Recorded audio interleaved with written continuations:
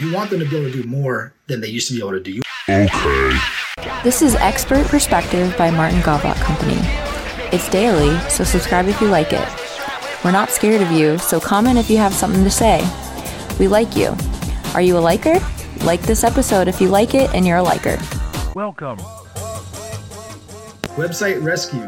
I just call website rescue a term because like a lot of them don't have security certificates, SSL certificates, and Google won't even show your page right away if you don't have one. And then some websites are still from 2007 and you can tell when you go to them that they look like they're from 2007. You want a website rescue when you want people to trust you after visiting your website, first and foremost. Second of all, you want them to be able to do more than they used to be able to do. You want them to be able to make a payment. You want them to be able to send you an email easily or contact you via form.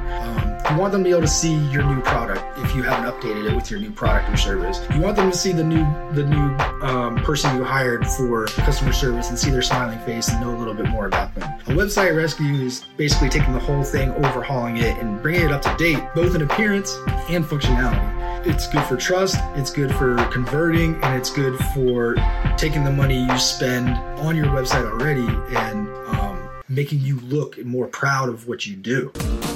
Martin's glued coins onto snail mail brochures and managed $250,000 marketing budgets for small businesses.